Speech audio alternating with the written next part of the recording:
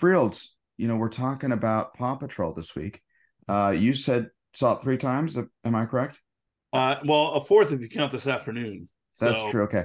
And remind me, who's your favorite paw in the patrol? um, well, I mean, there's a lot of good options, right? Well, we got like seven or eight of them. I'd I like I'd like to hear you name one. Let me hear. Come on. well, there's Liberty, and then Did you there's just do a Google Captain search? Turbot. How And quickly can Frields get on Wikipedia? Papa Paw. Liberty. Is Liberty really one of them? yes, absolutely. Yes, absolutely. Wow. I'm That was impressed. good. That I was know none of impressive. them. Uh-huh. Yeah. Yeah, right. I doubt that. And then Frields. there's Don't act Kitty, like. played by Chris Rock. So I mean, Hold on. Chris Rock is one of the Paw Patrol characters? oh yeah. So is Don't act James like you don't know. Marsden. And who else? James Marsden, right? I James mean, Marsden. Wow. yeah, Man, they went all out on the Paw Patrol. I'm impressed. I had no idea. Kristen Bell, Kristen Bell, okay. So there's got to be a musical number probably in there somewhere. well, of course. I'm gonna make him an offer he can't refuse. I see dead people. Hasta la vista, baby. You can't handle the truth! I think this is the beginning of a beautiful friendship.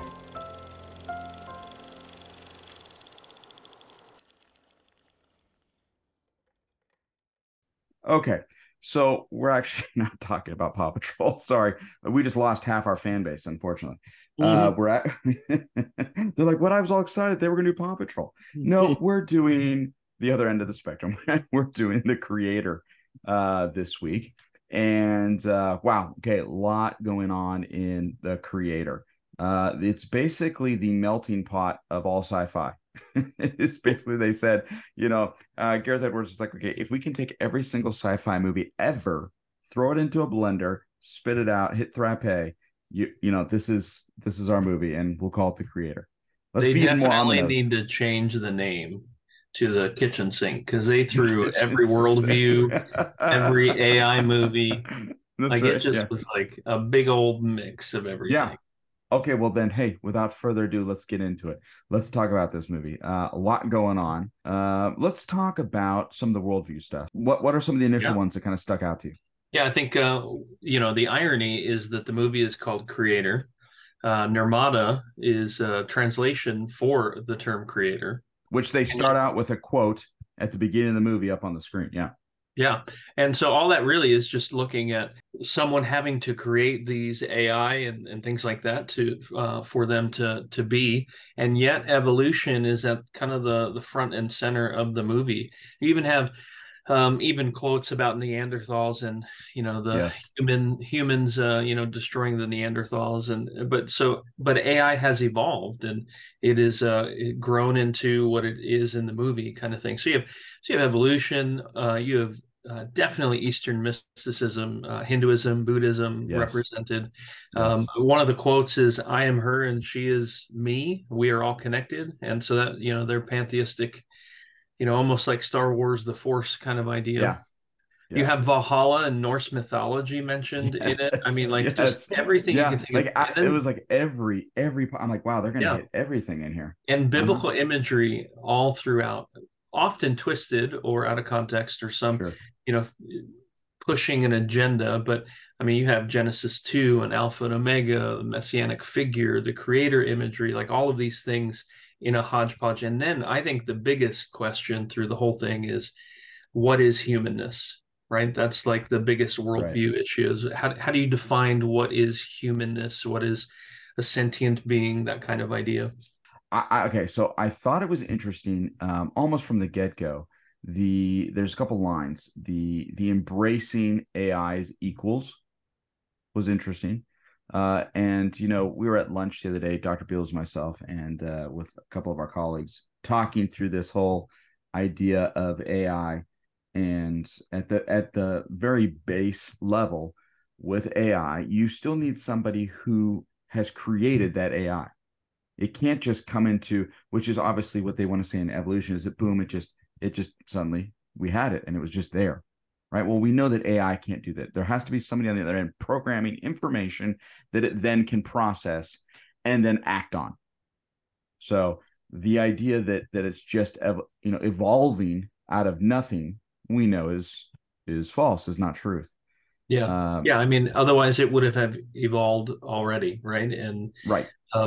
yeah, and so, yeah, I think there is that convoluted meshing of things that I think if you're not really paying attention, you're not thinking through the logical aspects of it, you might miss it. Like, oh yeah, these things are created and then they just kind of develop into humanness and with emotions and even mourning for the dead, Right. like their own dead robots. They're having like all of these mourning rituals that were Yep.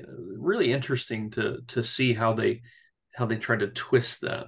Yeah, right. There's an interesting part in the movie that kind of struck me where there's a guy who mentions that the nuke, because there's basically AI had launched this nuclear attack on in California, and there's a guy who says the nuke was a coding error, a human error. Yeah. It says that AI would never hurt mankind. Well, first of all, they didn't watch the Terminator and Skynet. Right, exactly. And everything that has come around has been for years has been AI is going to eventually evolve to the point of seeing how wicked humans are and take them out. Like that's like the base point of a ton of different movies that are Right, through right. the years. Yeah, I find it interesting is that you have you do have this innocence that in fact one of the quotes as there's so many things happening in this movie. Again, the kitchen sink idea. It even felt like a little bit like some propaganda from the Vietnam War, where Oh, America dude. was invading the Asian countries, and Well, they're going in, the secret places and killing people and robots and things like that. and Jason, again, if you look at this film, there is one group that is portrayed as evil, and that's the Oh yeah. Americans. Yep. The Americans are portrayed as the villains in this. Every other society seeks to unite and Yeah. bond with AI, And except and the Americans. and all of the Americans that were white and Yes, white or Caucasian. Caucasian, Yeah. were jerks, Yeah. were had some Yep. kind of evil master The plan. hero is an African American, right? Yeah, that Right. was redundant, but African American, and so you have that. And one of the quotes though is that as they're tracking down the robots in Asia, because now New Asia has harbored and are pro AI. Uh, the quote is the things down there, meaning the robots, have bigger hearts than you, right? That Right. they're one of the taglines for Blade Runner, more human than human, Mm-hmm. from the Tyrell Company. If you go back and watch the old school Blade Runner, that started in the very beginning of the movie, where as they're kind of catching you up to speed of how AI has gotten to this point, and they're showing some old videos or whatever. They mention that more human than human. And so it does seem to suggest that they're not just human, they're better than humans. Right. It's like a transhumanism in which that you take the best part of the human and the best part of robots and AI and things like that, and then you have these really great like a combination of these things. So they're portrayed as innocent, bigger hearts, mourning for their dead, sacrificial, like all the positive traits of what we would call human characteristics Yeah. are exemplified in the robots and also New Asia.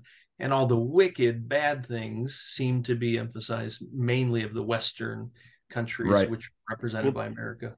And there was even one line where one of the characters was orphaned, and it said, "I was raised by AI parents, and they loved me better than any human parents could." Yes, right. Here's a challenge when you've got a movie like this that tries to tackle so many things. It ends up really, really not covering any of them, because what it's doing is it's just sprinkling. So it's not actually, whereas with Blade Runner, it was a little more focused.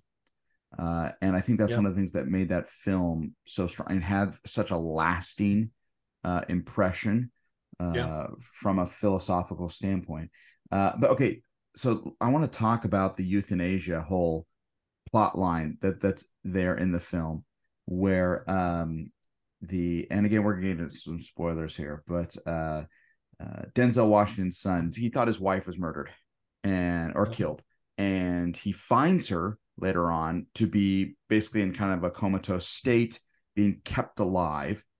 and then he pulls the trigger on her to let her be peaceful and go into the afterlife. There is a lot of contradictory things happening, Right. because what they're demonstrating, because there's a couple times they show in the movie where they are able to extract the consciousness and the Yes. personality and the immaterial of a person. They're able to abstract or extract that, I should say, as if it's only just basically physical components. Right. Right. That they're able to computerize, like stick a thing on a person's head, get their brain waves or whatever, all the material parts, and then encode that, and then they're able to put that into another robot, and then that takes on the personality, things like that. And really, that's a worldview that says the only thing that there is in all this world is the material. There is no spiritual component, right? There's no But again, immaterial. but back to your point on the mixed messaging, there's so much in regards to heaven and the afterlife. I mean, the Yep. AI, the little girl asks the protagonist, she's like, are you going to go to heaven? He's like, no, only good people go there. Well, and she goes, well, then I can't go there either because I'm not real. And then when he does, pull the trigger basically and put his wife to sleep, he makes a comment about how now she's going to go to heaven. And then later when he sacrifices himself, I'm going to heaven because of the AI, which I thought was interesting. That like the messaging of that is that because the way man creates AI, right? And man's creation is the one that ultimately saves humanity. Again, putting the focus back on, man, of course, big shot. For sure. There's definitely a push for all that there is material, and it evolves, and there's no afterlife. And yet they constantly reference the afterlife. And so there really is like this, you don't really know what to believe. Like, what is the worldview? And it's this crazy. That's because they don't know it. Exactly. That's why you get, again, you've got a guy here who's subconsciously searching for what is his meaning, what happens after he dies. And he's trying to work that whole thought process out in his movie. And of course, because it's not revealed to him, he can't he can't come to a conclusion. And so he's grasping at straws through, 2 hours and 7 minutes of a sci-fi piece. Yeah, I think I would put it this way. What you see on film is what is common in the world today, and that is syncretistic approach, where you just basically grab bits and pieces of different worldviews and make up a combo, if you will, of all the things that you like that sound good. Even though if you were to evaluate each line of those, that they would contradict or they would be falsified, those kinds of things. And so you're really looking at a film that represents the way most people approach what they believe. I think it shows how everybody's so afraid to offend anybody else. So that's kind of this movie is, like you said, it's a kitchen sink of everything that's going on, right? They throw all of these things in here because, God forbid they leave something out and offend someone. Well, and the other thing that was fascinating is I was talking with this with my wife, is that New Asia was kind of ambiguous, right? And you had Japanese actors, you had Thai, you had Chinese, you had, like, it looked like they were filming in Cambodia. Like they had this like there They wasn't shot a lot in Thailand as well. Yeah, like there wasn't like this one nationality or one people group. It was like they're just this that they are the Asians, and they're all good and they're all caring. And then, obviously, then the Americans are the capitalists. Right. They're pushing their imperialism and dominating kind of idea. There's a strive for perfection that, we all seem to want to have, right? I mean, it comes out everywhere within culture as you see it today. That's why we have cameras with filters. We can curate our lives to make it look like we want. And you kind of see that with these AIs. My AI parents raised me better than my parents could have, right? And so we're looking for a creation that's better than us. And I just found that interesting because that's what they're looking for perfection. And the whole messianic figure of the female robot child. Yep. Like they're talking behind the scenes right before that she's going to have to go up there and die, like sacrifice herself to bring in this peace. And then at the end, you see that she is bringing in this peace by taking out the main battle station or whatever. And yeah, so you do see that like longing. But again, man has whole. to help. Back to what you talk a lot about, Jason. When we've talked about some of these suspense horror movies where there's demon possession or something like that, and God's never enough. Man has to come in and be the one to really kind of help. And here's what you see here. The chosen one isn't enough. It's very powerful, but not enough. It still needs man to come alongside and help it get over the edge. Yeah, for sure. And I think like too, like when I look at this movie, you have the beginning and then the end and the arc of the main character Joshua, right? Denzel's son. And at the beginning of the movie, he's basically like AI doesn't feel anything. It's just programming. They're shut off. They're, but by the end, they're no longer like he's no longer able to deny that AI has this very real humanness about it. Their right to fight for survival and their freedom and things like that. And I think it brings up the question, and every AI movie does this.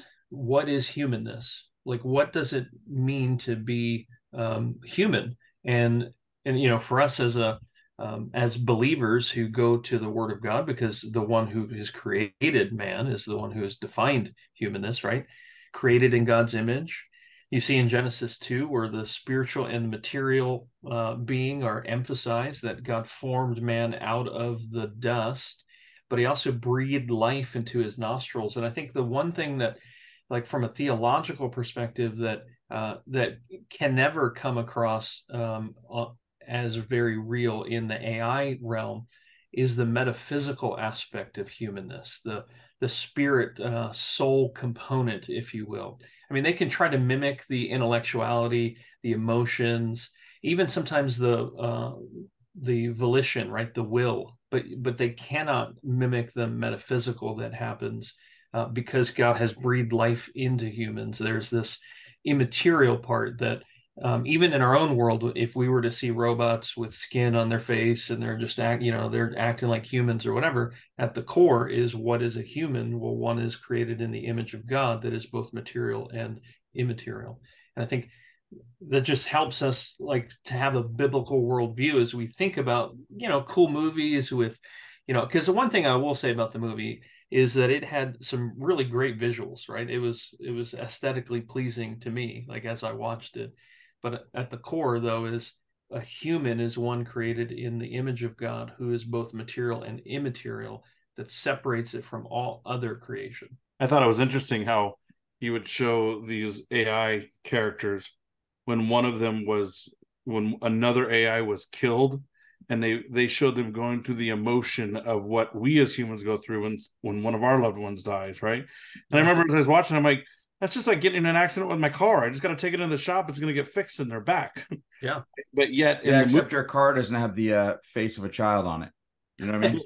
Well, I don't know. You haven't seen my car recently. That's true. No, but you're right, because they gave it traits of humanness, right, to do that, and they mimic traits that we have as humans, even with with the savior character, right, the little girl, right? I mean, you felt her humanness, what you perceived as humanness, and Joshua felt that, right? So to the Joshua naming, salvation. Like right, the salvation component, like, yeah. But isn't it like is it Yahweh's salvation? Is that really okay? So like even that foreshadowing, meaning that the idolatry of the AI is the one that's coming to save.